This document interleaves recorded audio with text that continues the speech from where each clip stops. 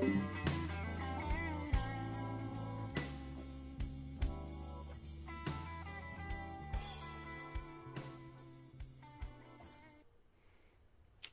has that European. Do we? Kind European? of like Nikita-esque kind of spy look. Hey guys, in that photo. Welcome to another episode of Push to Talk, as we have fun with our sound issues as we always do. So it wouldn't be a Push to Talk show without them. So you bled over a little bit there, McLeod, talking about some European issues. So it was kind of funny. We are joined once again by our friend Carneros. He's hanging out with us. Hello. Today. Yeah, we're having fun here, so I apologize if we're joking with each other and it cut in. That's what makes the show, really. Seriously, guys. We are completely unprofessional and related to sound because normally I screw it up, Carneros, royally, and it's either I'm talking and nobody hears me or something like that. So see, Port 66 their sound issues must be Saturday. Yep, it is. I'm waiting for my kids to run up and down the stairs so that you can all hear them as well. As always, almost we have our friend Caleb and McLeod. Say hi, guys. And down at the bottom there, way at the bottom, Urandus, who's here. He was upset today because he didn't have a collared shirt to wear. So. Providing the visuals. Thank you, Urandus. There needs to be some beauty on this, some handsomeness on this stream. Clearly, amen. So. Amen. The rest of us are god ugly. It's terrible. At least I love how modest he is as well. It's great. Modesty, beautiful. My parents, when they raised me, I'm still fairly young, so they were very strict on making sure that I was a modest and sensible child growing up, and that I wouldn't use my overly dashing looks in my favor to sway other people that my opinion Nice. is Yeah, you know what they say, great power, great responsibility, right? Oh, let me tell you about all the responsibility and power that I can bring to the table. Like, it is unbelievable, man. All I right. think Stan Lee was talking about Spider-Man, though. Probably. Randus was just adapting it to the current situation. He throws the used card out often. So moving on. Yeah. Last time we all got together. Yes. We talked about old video games. Actually, we even went farther back than that. We talked about coming up on, the start of video games, old MMOs, and some of those people are still playing. This past week at the Game Developer Conference in San Francisco, the Ultima Online folks got up and did a 20th anniversary panel and did a presentation to the industry. Here's how it was back in the day, and it was a lot of fun. I wasn't able to attend it myself, but I'm going to watch the broadcast. Some of those are still played. EverQuest 2, Lineage 2. Some of these old guys are still being played. But we thought this time let's jump forward a bit. Let's talk about there are people back at home who are going to kill me for saying this. The modern MMOs that people are playing and looking forward to what's coming next. The EQ2 team in particular is probably going to hit me with a stick when I get to work on Monday. Well, we're kind of at the point where it's about the contemporaries, right? All the last, 2-3 years, and then about 1 or 2 years into the future, because we can't really talk about deep projects. But I would just like your comments on what happened between what you would call the classics of the MMO genre, the PvE and PvP, and what's been happening in this last era and up till now, right? Because we've seen a lot of development and a lot of transitioning, and I know that you might have had some hands-on with some of the attempts to bring in the new and novel from EQ2 with EQ Next and all that. Yeah, the main part of I was involved with EQ Next, actually. I was involved with the user-generated content, how players could design their own, at least the art for in-game items and skins and stuff and put them into the game to sell in the store. That part I was dealing with, and I was dealing with monetization in general on EQ Next. That wasn't the part that made us look at the progress on the project and say, it's not measuring up to what we expect for a product with this name. It's not going to get there on this trajectory. This is the wrong approach. Let's stop here. I mean, those things happen. You can't, this is, in addition to everything else, it's a business, and you can't just approach it emotionally and say, this is my baby, I can't kill it. No, it's not your baby, and yes, you can't kill it. Got to be practical. Yeah, exactly. It has to survive in a market, in an actual, as a business. And you're tying up all of these talented, creative individuals on this project when they could be making something else. So there's an opportunity cost associated with keeping your baby. But we didn't come to this show to talk about EQ Next. We kind of did, right? Because they were doing some of the interesting things in regards to introducing new technology. Because if you look at the classic, right, nothing has actually changed the decade that we've been playing them, right? It's still pretty much the same type of graphic layouts. It's still the same type of models. It feels like everything is just skinning and adding a few features, right? It's interesting. It's almost like the analogy I use in my head is you baked a cake and then you added another layer and then you added another layer and then you added, well, we've added 19 layers to EverQuest over the year.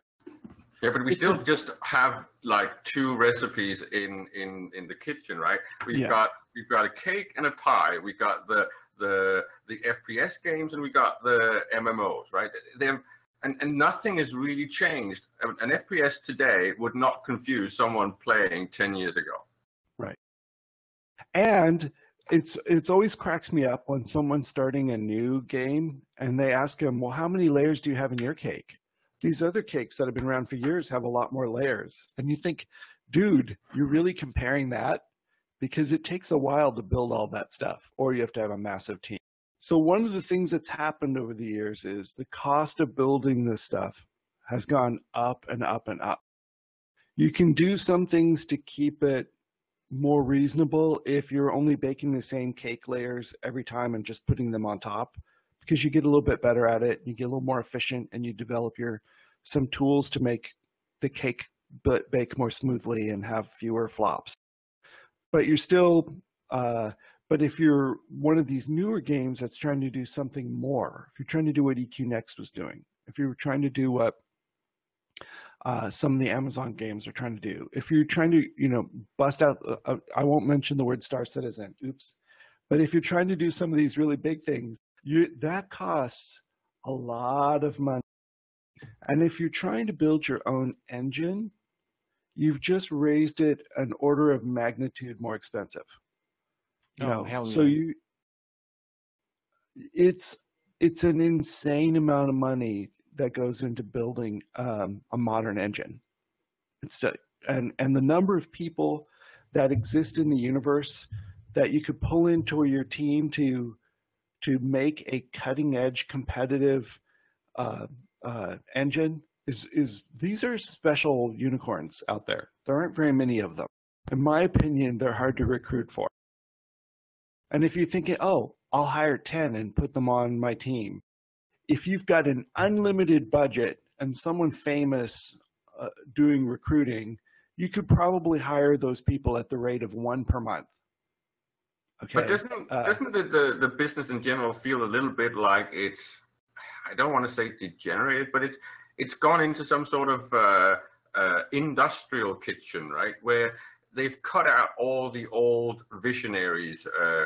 When you look at game developer studios, right, you see them cutting people or brain power in a way where you just start wondering, but weren't they the ones actually making the games? And now I'm going to trigger myself by mentioning Star Citizen, because that's an example of someone coming back saying, well, I actually have visions still, right? And whether you're looking at someone like the Star Citizen story or like Funcom and the Ragnar Turnquist story, there's so many of the old people that used to make games for us that we were extremely entertained by, and they've just been put on a shelf somewhere. It's almost trophyphobia, right? I've seen that too. I wouldn't look at. Remember the old Dark Age of Camelot? Well, Mark Jacobs is working on an indie version called Camelot Unchained. But isn't it weird that the industry is letting these people go out and do weird solo projects, Kickstarters and stuff like that, right? Well, and EverQuest Brad McQuaid is now working on Pantheon Rise of the Fallen. And these, both of those, Camelot Unchained and Pantheon, are examples of something that made you want to start the show, which was the crowdsourced funding aspect of the trending that we see. Yeah, these are people who, it's not like Brad McQuaid got asked to leave or anything. He wanted to go do something new and start a new project and start a new company. That was his idea. When no one squeezed him out. Now, I don't know if, I don't know if Torvi is in the same category where he thought, I want to do this new challenge. I want to go try this new thing. I knew he wanted to live in Seattle. I don't know I don't know what the circumstances are of his departure. It might have been completely voluntary, and he wanted to go have a new adventure. But doesn't it feel like the industry has just cut out the innovators because now the product is pretty much making itself, and now you just it's maybe not fair to say that they're wage slaves, but you basically just throw a lot of artists, a few ghostwriting oh dear Lord, that's right? not what it's like. But that's what it looks like. It looks like a repeat business, right? It looks like Xerox copying of existing games and tropes, right? Well, there's a. I mean, it can kind of look like it, but there's some jeopardy to trying out a new types of business models when it comes to sort of gaming and that sort of thing, and when it comes to it requires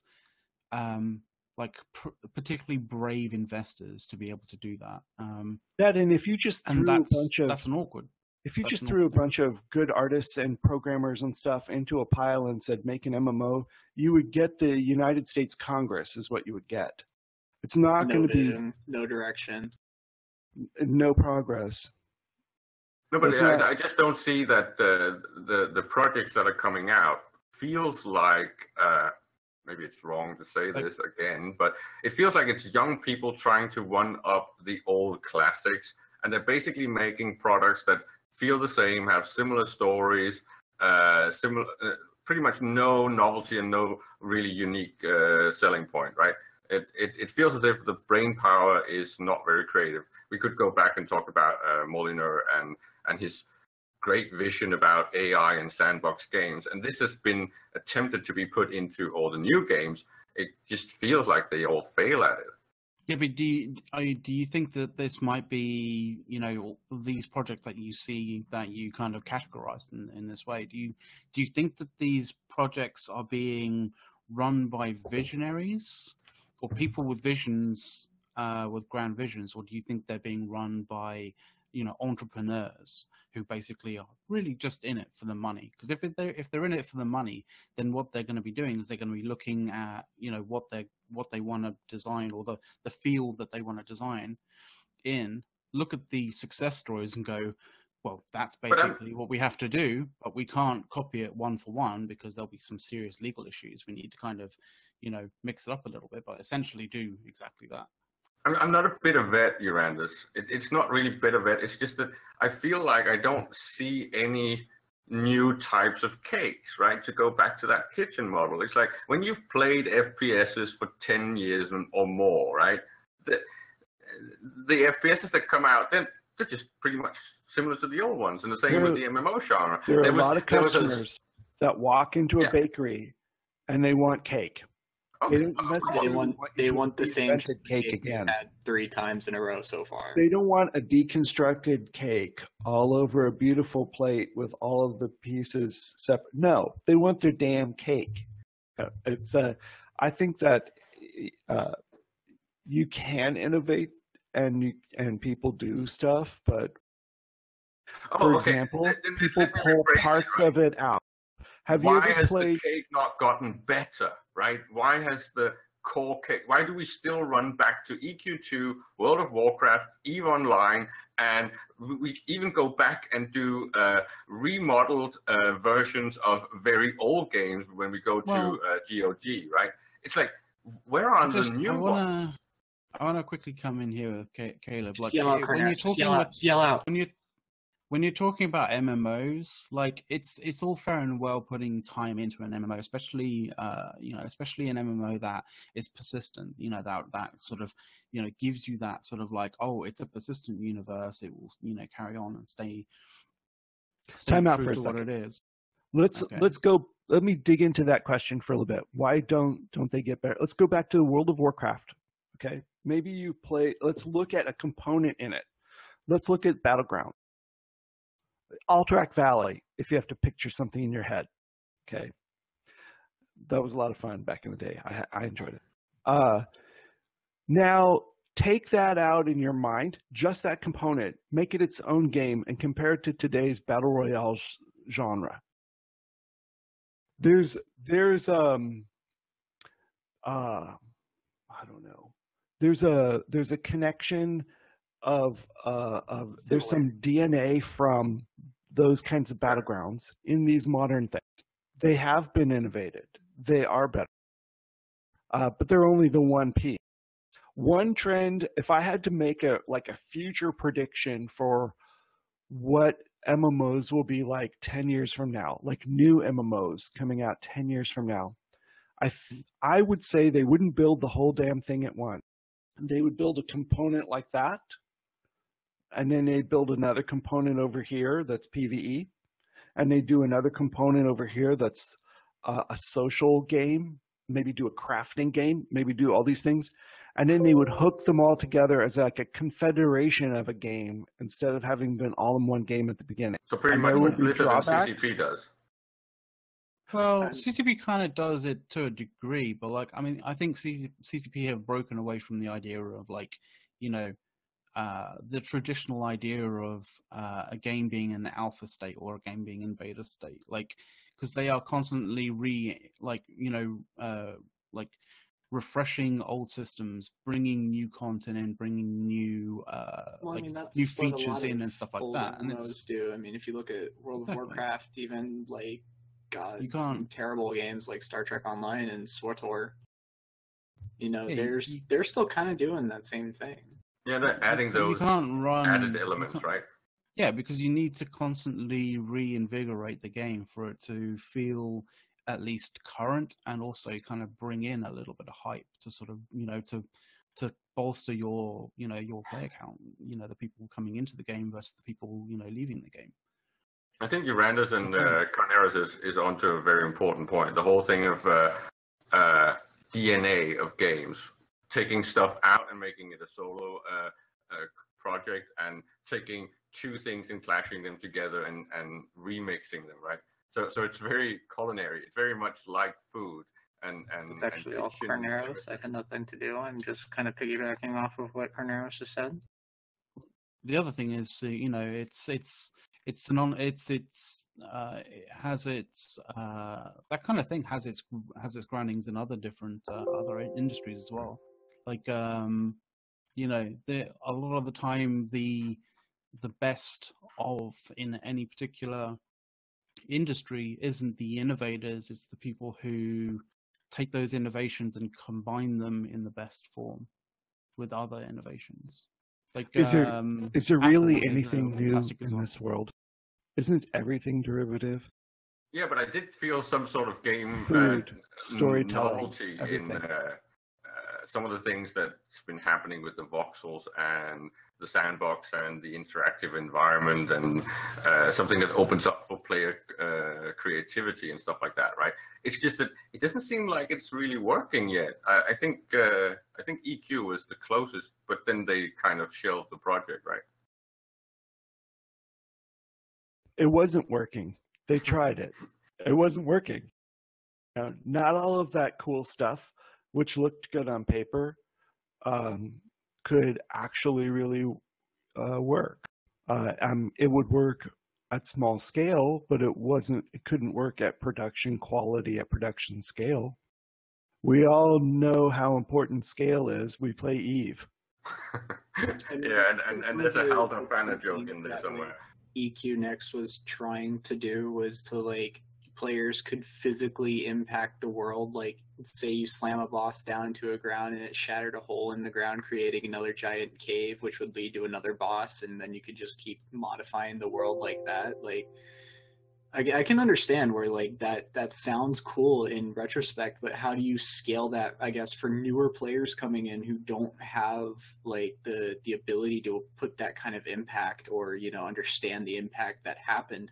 I can understand that kind of situation. I think the genius of that was that with Landmark, you basically hired the player base to potentially create content for you, right? So they could experiment with almost a Minecraft-like environment, do stuff and build things, and eventually they would be able to show this to the devs. The devs would say, oh, that's actually a cool thing. We want this in the game somehow. We modify it a bit, and then we actually got an expansion on our hands. Almost. Caleb, Daybreak, and actually Sony Online Entertainment, is not as big as some of these really big companies making MMOs. The team that made Star Wars The Old Republic was bigger than our company.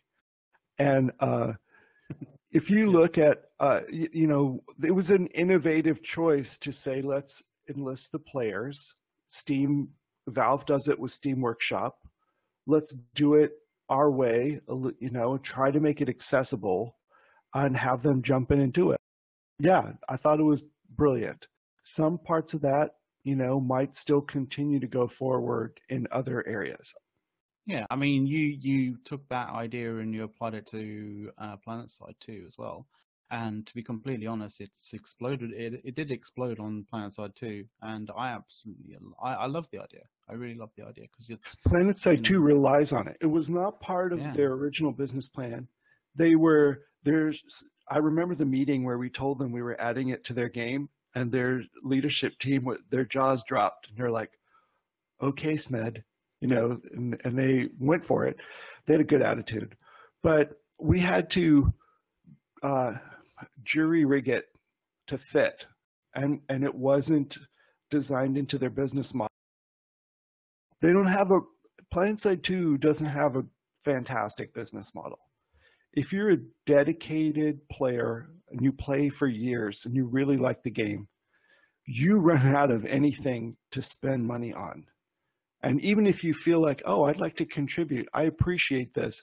I appreciate this team. I'd like these people to have food on their table. You know, I'd like them to keep making this game. You run out of things you can even spend money on. Yeah, in the end, you just end up collecting. Yeah, at the end of the day, you'll just end up collecting. You know, your kind of the money that's used in the game. So you just collect it, and you don't need a 77th helmet. You just don't. You only have one head.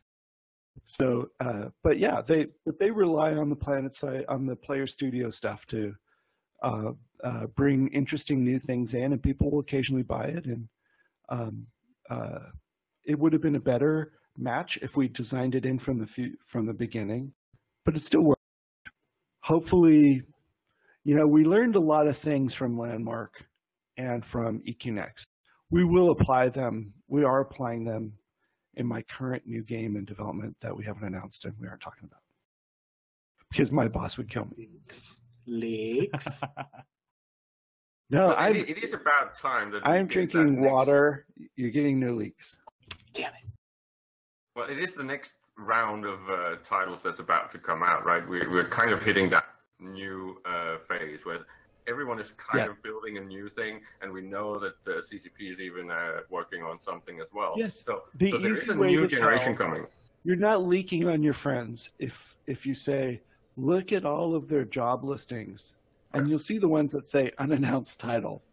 Hello, Blizzard's doing it, Daybreak's doing it, CCP's doing it. As far as I know, every game company I know working on this stuff, except for the one game independents, all of them I have something, at least one game in development that's not announced right now. It is kind of a new batch. It's springtime. It's a new bunch of babies in the oven. I don't know. Will it be a proper Generation 3? Now you start getting your ingredients together, you get your people organized, you get your flour together, and then you start putting it together. And once you kind of getting ready to put it in the oven, you start saying, ooh, we got this thing coming. You guys might enjoy this. And then the smell starts filling up the room, and everyone gets really like, oh, what is this? If you're in the industry, though, a lot of times these people, there's a stage in the project cycle where people have decided what they're building, and they're thinking about, who do we know that would be great to work on X or Y or Z? And then they call each other up at the other company and said, do you remember that time you worked on Shadows of Eusebius? Okay, you would be perfect for our next thing. Would you come in and talk to it? And they'll do this little round of like call people up and get them to jump to each other's game companies to work on this new project. And then we all know that, oh, they have a new project over at such and such a company, and and you can guess by the kinds of talent they're recruiting what kinds of things might be involved in their new game. So you get a few hints behind the scenes. And then you ask questions sometimes, oh, what engine are you guys using? You run into someone at a bar. What engine are you using? Unreal? Lumberyard? What are you doing? Yeah, and you can pick something else out. So will this be a proper third generation of games, or do you think they're only going to hit like 2.5? Oh, Caleb, you have very high standards, sir, and we're not going to be able to hit them. Yeah. I don't think it's going to be a 2.5 thing. I think there's going to need to be quite a seismic kind of increase in terms of like, I don't know whether it's like the required resources to run an even better engine, or there needs to be a new a new innovation in engine design. Well, the problem, something Unreal is the best. Unreal 4.19 is the best engine available right now. It's the most mature set of tools. However, objectively,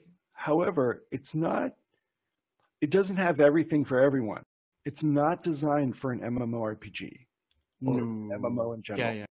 I mean, even PUBG is kind of realizing that even just for the 100 people in the simulation that they want to run, it's stretching the game to like its limits, or stretching the engine at least to its limits. Because like if you've seen the videos of particular like of netcode analysis with PUBG, like when it's at the start of games, when there's between 150 people playing, the netcode kind of analysis of it is actually quite awkward, and it's not to do with the way that PUBG is actually using the engine, because it is kind of similar on Fortnite as well, with the high player counts in that particular environment. Like it's a bit awkward. High player counts. I was in ROIR last night. Yeah. Fairly good sized battle. I'm trying to think. Was it like 1,200 on each side? Something like that. I didn't look at local. I was giggling and shooting Titans with my Naglfar, and I was having a lot of fun. But you put a lot of human players in one piece of a video game, and you get a lot of network traffic. That's life. And even though you're not rendering human figures, which are extremely expensive, in Eve, the numbers add up. Yeah, but skipping ahead, let's talk about what is coming for a moment. World of Warcraft is on the last chunk of their current expansion cycle and is preparing for the next one called Battle for Azeroth. And I think we're talking about a July, August, September release. Now, the attorneys required them to put a date on something, as a backstop. And I think that's like September 19th or 21st or something. But I think it's actually a summertime release. And it will be pretty much another layer on the layer cake. This one's focused more on PvP. It's telling stories related to the factions inherent instead of an external threat. But, it's a lot of it is more of the same to some degree. Final Fantasy 14, their most recent expansion was June of 2017 called Stormblood. Their most recent before that was actually June of 2015, so two-year cycle. That was Heavensward. So I'm guessing they're right in the middle-ish of their expansions and won't have another one. They're probably working on it internally, but won't talk about it for another year. Did you see that thing in Twitch chat? I think that actually... No, sir. I can't see Twitch chat. Where are you guys seeing it? So I'll read it to you. Unlucky Charms. Carneros, there is a ton of retro MMO trending amongst the developers for more hardcore and the retro MMOs, Rift, the original World of Warcraft vanilla, future products along these lines. Yeah, I definitely want to talk about that. Yeah, the point is he's asking about this retro movement and whether you believe that games will become more complex, or will they go back to some sort of simplified or more classic model?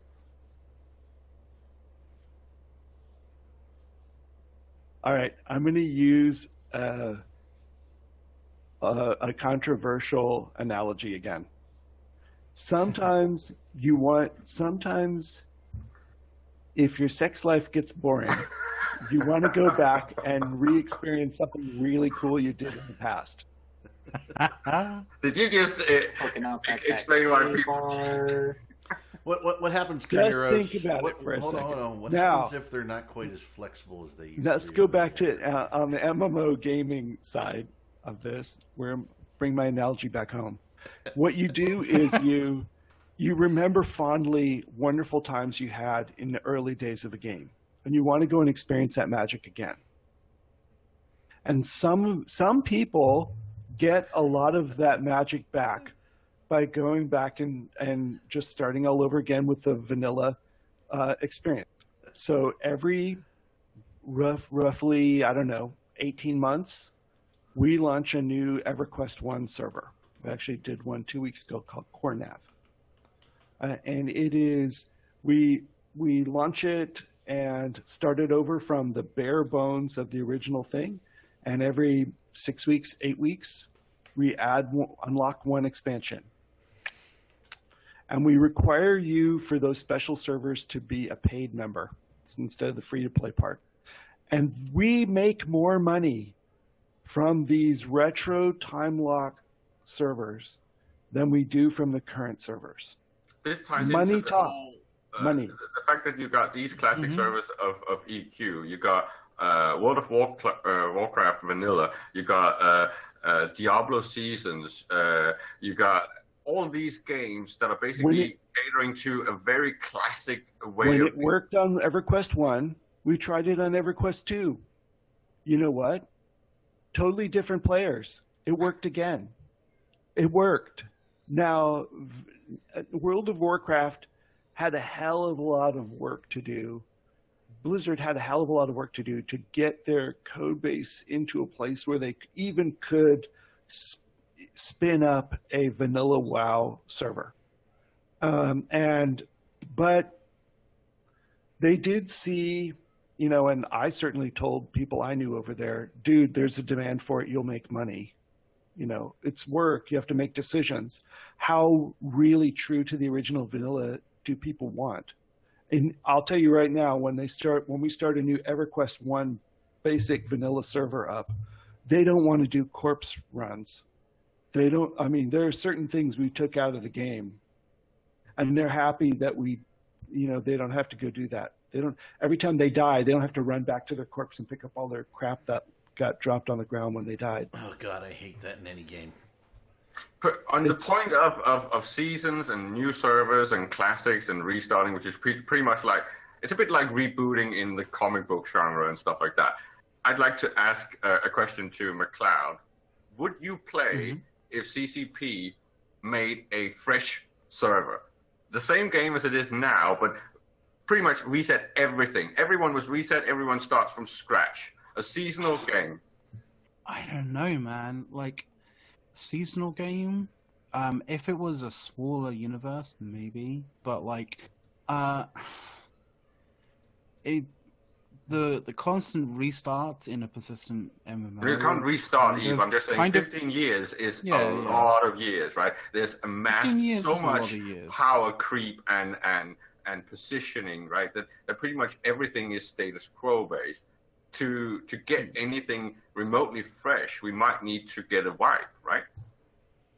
I don't know. I have played MMOs. I have played MMOs like persistent over a fairly lengthy period of time, where they have wipes, and it's a real kind of, it's a pain in the ass. Like it literally zaps all your kind of desire to want to carry on playing the game, because it's like, I mean, for the one hand, like, if you're one of those groups that are being trampled on by groups that are like massive in comparison, it may feel like it's a way of breaking those chains. It's a way of kind of getting out from underneath someone's shadow, because of the shadow that's been built up from all the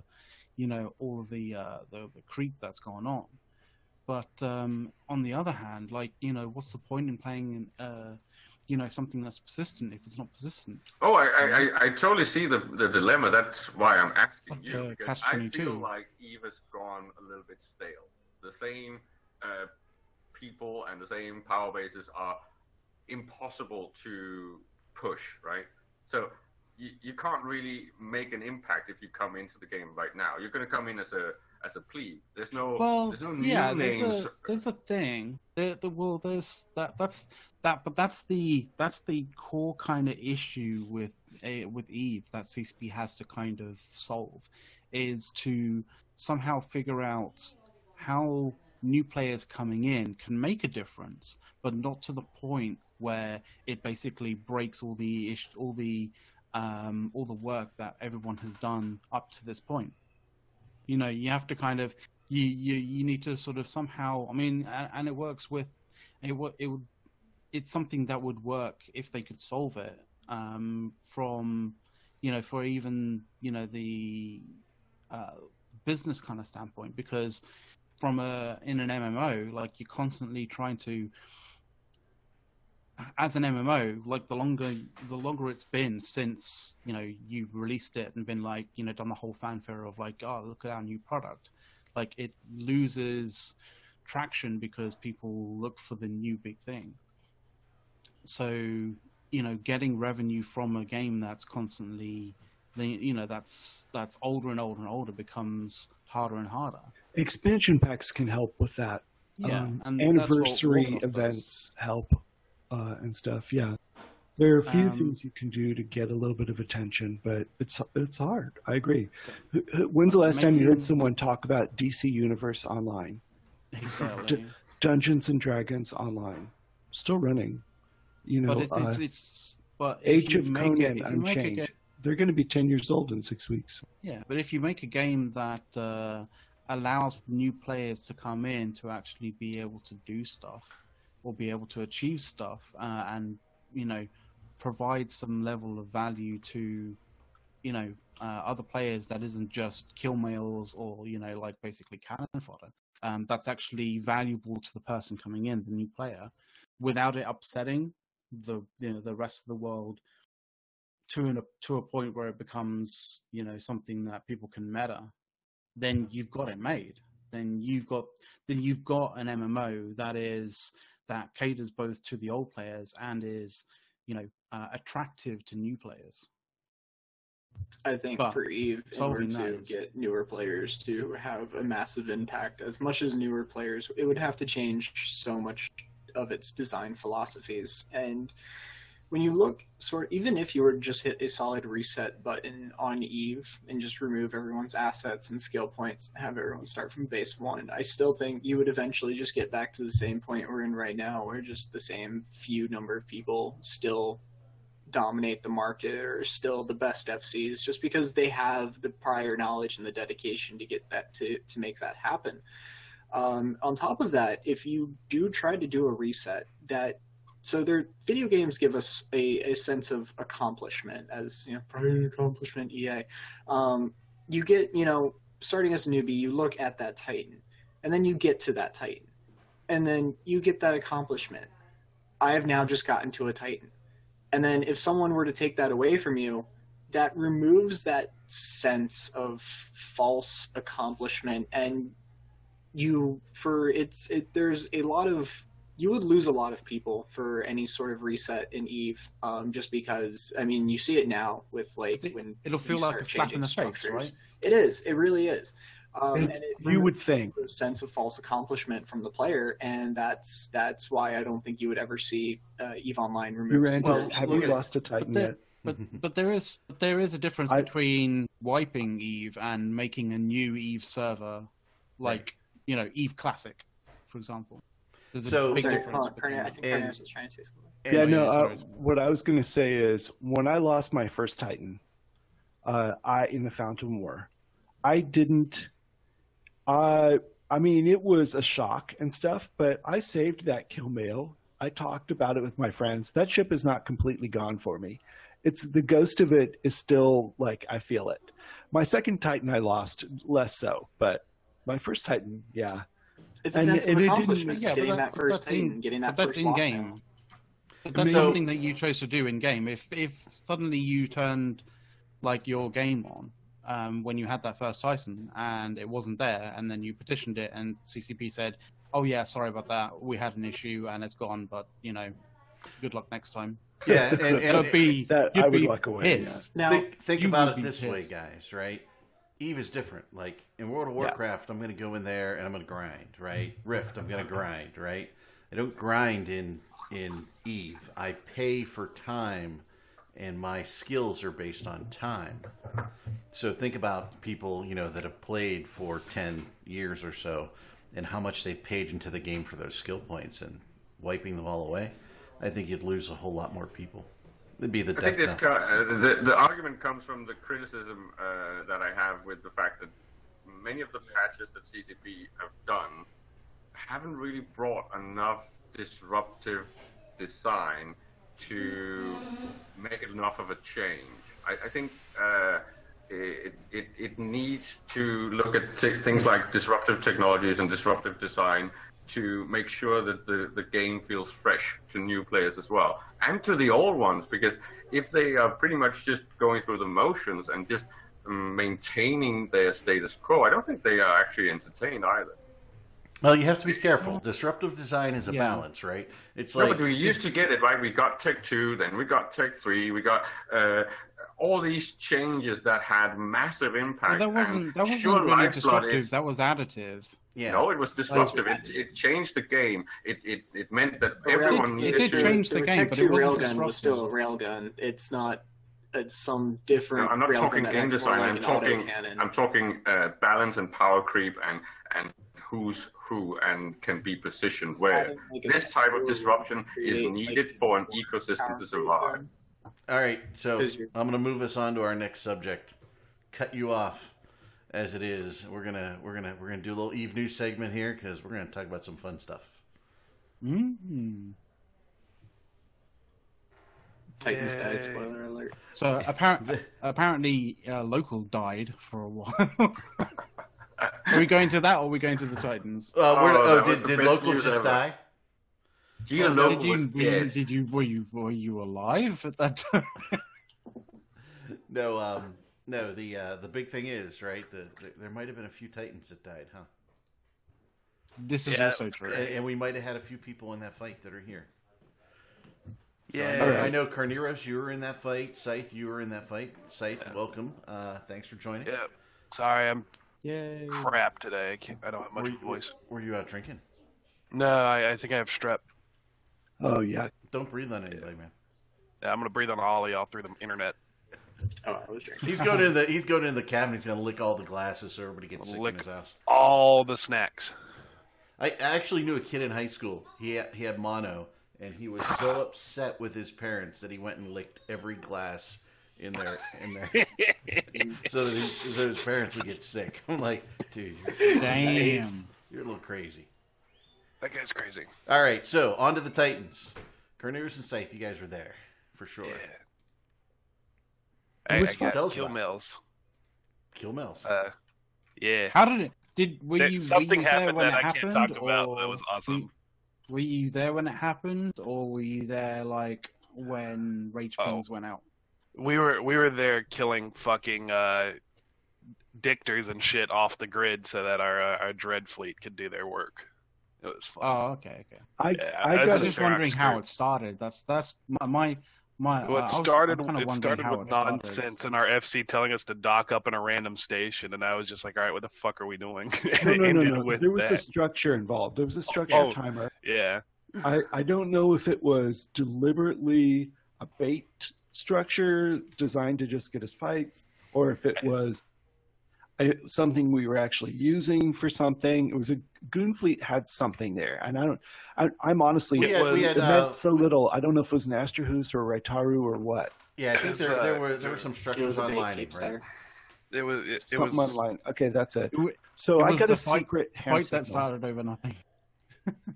I got a secret hand signal that said, quietly go to this system and log off here. I'm like, oh, okay.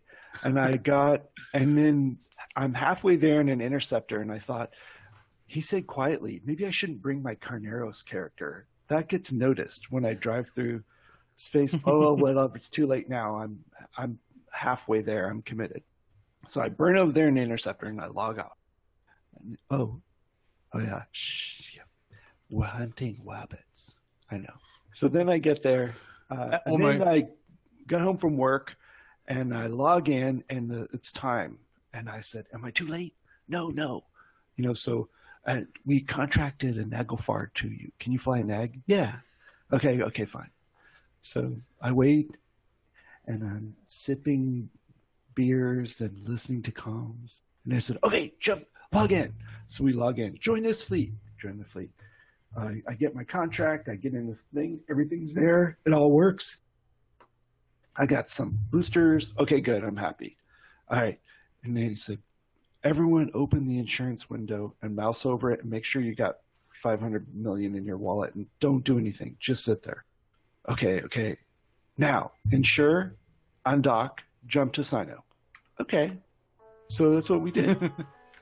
And then they said, afterwards, they said, okay, go red on triage or siege and jump out when you're done. And I'm like, jump out? We're going to take these things home? I thought we were going to dive to the last man and kill everything we could. No, jump out. I'm like, all right. So I did. I didn't even lose the ship. Nice. It was a different A lot of people experience from the did, support but- fleet, because I know our support fleet got destroyed that I was in the Hammer fleet, and we warped into the structure as one Titan jumps in, and then bounces like crazy, and then they jump at all the other Titans, and then drop faxes on the one Titan by himself, and I'm just sitting there going, what the fuck have we gotten ourselves into? Because I'm not in the command channels and shit. I didn't know what the fuck was going on. We have a guy in our corporate who was telling me about all the crazy shit afterwards, and it was fucking cool. Well, that is standard practice. We went from like wormhole space to random thing to this other place, and then fucking enemies Titans just landing on field with us and a Ishtar fleet, and I'm like, oh, we're gonna die, aren't we? I always assume I'm going to die. My name starts never with a not C, assume you're not going to die. and I'm a little bit famous. So mine starts with an S on the character I fly in fleets because I'm tired. I have G as my main character, and he gets shot immediately unless he's Logi. But I lasted to about the last 5 minutes of that fight, but in the last like minute and a half, I got 20-something kills worth of final blows off of my character. Oh, nice. I was like, what? I was just killing all of the stupid dictors. I was like, tie-dye was in my favor. I guess my gun cycled right or something, but it was funny. There were people next to me who would barely be able to log in and would disconnect. Log in, disconnect. There were some people having trouble. Yeah, we had trouble jumping gates and wormholes where it was like knocking us off of login. And I always get scared if I have to reload the gun in heavy tie-dye. Yeah. If you know what you're doing, and it's going to be that massive tie-dye, try to bring an Amarr ship. Yeah. Don't change your crystals. Don't change them. Yeah. That would be a great fight, spraying like an anti-support legion and just start blapping dictors. We were the Hammer fleet was blapping dictors, and we couldn't get half the Hicks off of field. Like, they had a couple Phoboses who just refused to die under the guns of our Hammer fleet, and I was just like, what the shit? These are squishy. Why aren't we able to alpha them? Was the fleet called Sword Fleet? Did we go like entirely Mass Effect on this? Nah, Hammer fleet is the composition. Yeah. So we won. Ferox fleet. Killed some Titans, lost some Dreads, lost some support fleet, won the ISCOR. Did we win the objective? Fuck, who gives a shit? We killed their Titans. Or were they just... The objective was to fuck those Titans. Titans. The objective was fuck Titans, and we won. On paper, I think the objective was to online the bait Citadel, so no. But I don't think... It's a bait Citadel. No one even was paying attention. It's a bait Citadel. Yeah, we traded 5 Titans for a bait Citadel, 400 billion to 500 billion. I think we came out on top. That's Citadel anyway. Yeah, it's a Citadel. We have like a bajillion of them. Haven't you seen the Let's production bait quotas keep in stars. Let's do it. Why would we need to set up? Why would we need that 100th keep star? Oh yeah. Yeah. I mean, Fucking you say bait stars. keep stars, but like, I'm not joking. in 5-10 years time, that's probably what's going to be. Just what's the like faction keep star, whatever the big one? The Palatine. Palatine. Yeah, bait Palatine. Let's do it. Bait Nah. yeah, that'll work. Let's drop a Palatine. We'll break the servers. You know that one time CCP said their servers caught on fire? We'll make there a second time the servers caught on fire. We'll just set it up in the Pope's. We'll set the Palatine system into the same system In the where Pope, the Pope yeah. star is. We'll stage out of the Pope's keep star, and we'll just invite literally all of Eve into one server and see if we can't pack 300,000 human beings into one single node. And We're gonna break TT. see if we can't kill some servers. Yeah, let's Cost do it. CCP an arm and a leg in terms of financial. But the free advertising will be awesome. Free advertisement would be worth it, I think. So big question from Lamsey in chat here. Go ahead. Can anybody take on Delve, or are goons safe there? I think Goons aren't safe. They're not Bring it. safe. Do you want The answer is to read bring a it, we'll link fight of you. Lost Mails to you? There was a beautiful hell today, and by beautiful I mean ugly. Was that the one Oh my that... god! I think it was his first time to undock. It was a sad panda. Aw. My answer is come fight us. It'll be fun. We don't care if we're safe. Let's fight. That's actually a really good question. Can anyone or can goons be dethroned at this point? Like, we've seen the massive numbers that you can get you know at a what? keep star fight, but would You know what? Yes. People were saying of that. Yes, People Merkel were Chen and saying that Marana about- can quietly flip. That was a joke. You're not going to live Mean long. Rana- You're not going to Mean live Rana long is at mean, next Steve so- Vegas, are you, Carneros? Mirana's not mean. She's just Mean Rana. ruthless. I don't know. She had some serious fingernails. She could have killed somebody with those suckers last I year. I have never experienced mean. Neither have I. Rana, Thank so, God. I like, don't ever want you know. Marana And like I- calmed me down one time because I was drunk and I was like trying to get the Matani to notice me, and I'm like, Matani, let's meet up and like get a few drinks and then maybe have some sexy time. And she's like, Urandus, we're gonna need to mute you because you're being like, way too hype. And so Matani finally responds to me and he's like, Urandus, I'm a top. This would never work. And so I'm You're like, I can be bottom. I'm cool with that. I'm really cool. I'm cool with being a bottom. And Matani's like, you have to be really cute. So I start messaging Marana, and I'm like, here's a picture of me. Do I look cute enough for Matani? Do you think Matani would appreciate me? Of course, this is. We're going down like, a rabbit hole we need to get out of. I'm almost blackout drunk at this point. Oh Oh my god, I've lost control. Oh, I gotta fix that so it doesn't autofocus. Well, I don't know how that's switching to autofocus. That's terrible. So, what I would say about Delve, right, is nobody in Eve is 100% secure anywhere, right? No alliance, no group, no anything. What I think you've seen from the Imperium is, and by the way, there'll probably be a million people that completely go off the hinges when I say this, but when you go back to Scion's article almost a couple years ago now at this point, I think perhaps, about community, right? There is an interesting community concept within Goonswarm that doesn't necessarily go out to the rest of Eve, right? We lost all of the North, Declan, everything. Everybody thought we were going to fail Cascade, and the only thing that happened is we became stronger. I lost bigger. half of What doesn't my kill us alliance, makes us stronger. and I lost all of the money we had saved up. By the time we had moved into new space, I had burned through everything I had saved up.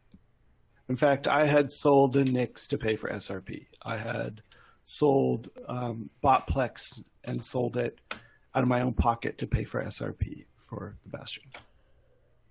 Of course, I'm not a goon. No. I'm kind of lucky. I sort of somehow married into the Kardashians. I don't know how that works.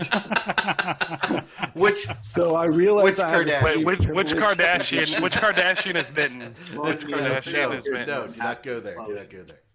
Do not go there. You know, Goonswarm is like a wealthy, powerful family, like the Kardashians. It's crazy. It's just very interesting. And it's an honor and a privilege to, be married into the family. But we love you. I don't pretend to think I have the same Eve experience that other people have. But yeah, we went. There's a lot more going on at a community level internally than I think are happening in other alliances and parts of the game.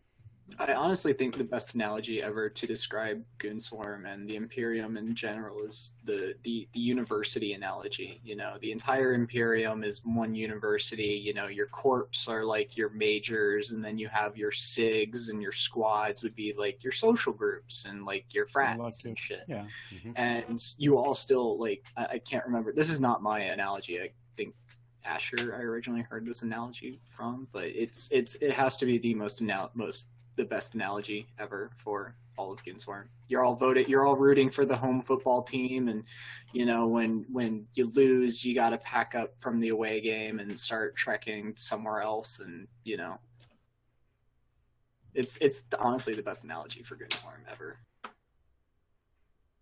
I can see that analogy working, definitely. Yeah. Oh, absolutely. But yeah, I just think there's something different there than perhaps I see in some other organizations. Because I've been in a couple and they just didn't have that. That doesn't mean that no other organization in Eve has that, right? But I just think there's something there when you can lose all of what we lost and then come back and delve, right? I mean the just the massive engine that has become Delve, and I think you're getting to the point where success is breeding more success, right? More people want to be part of that great success in Delve, and more people are coming.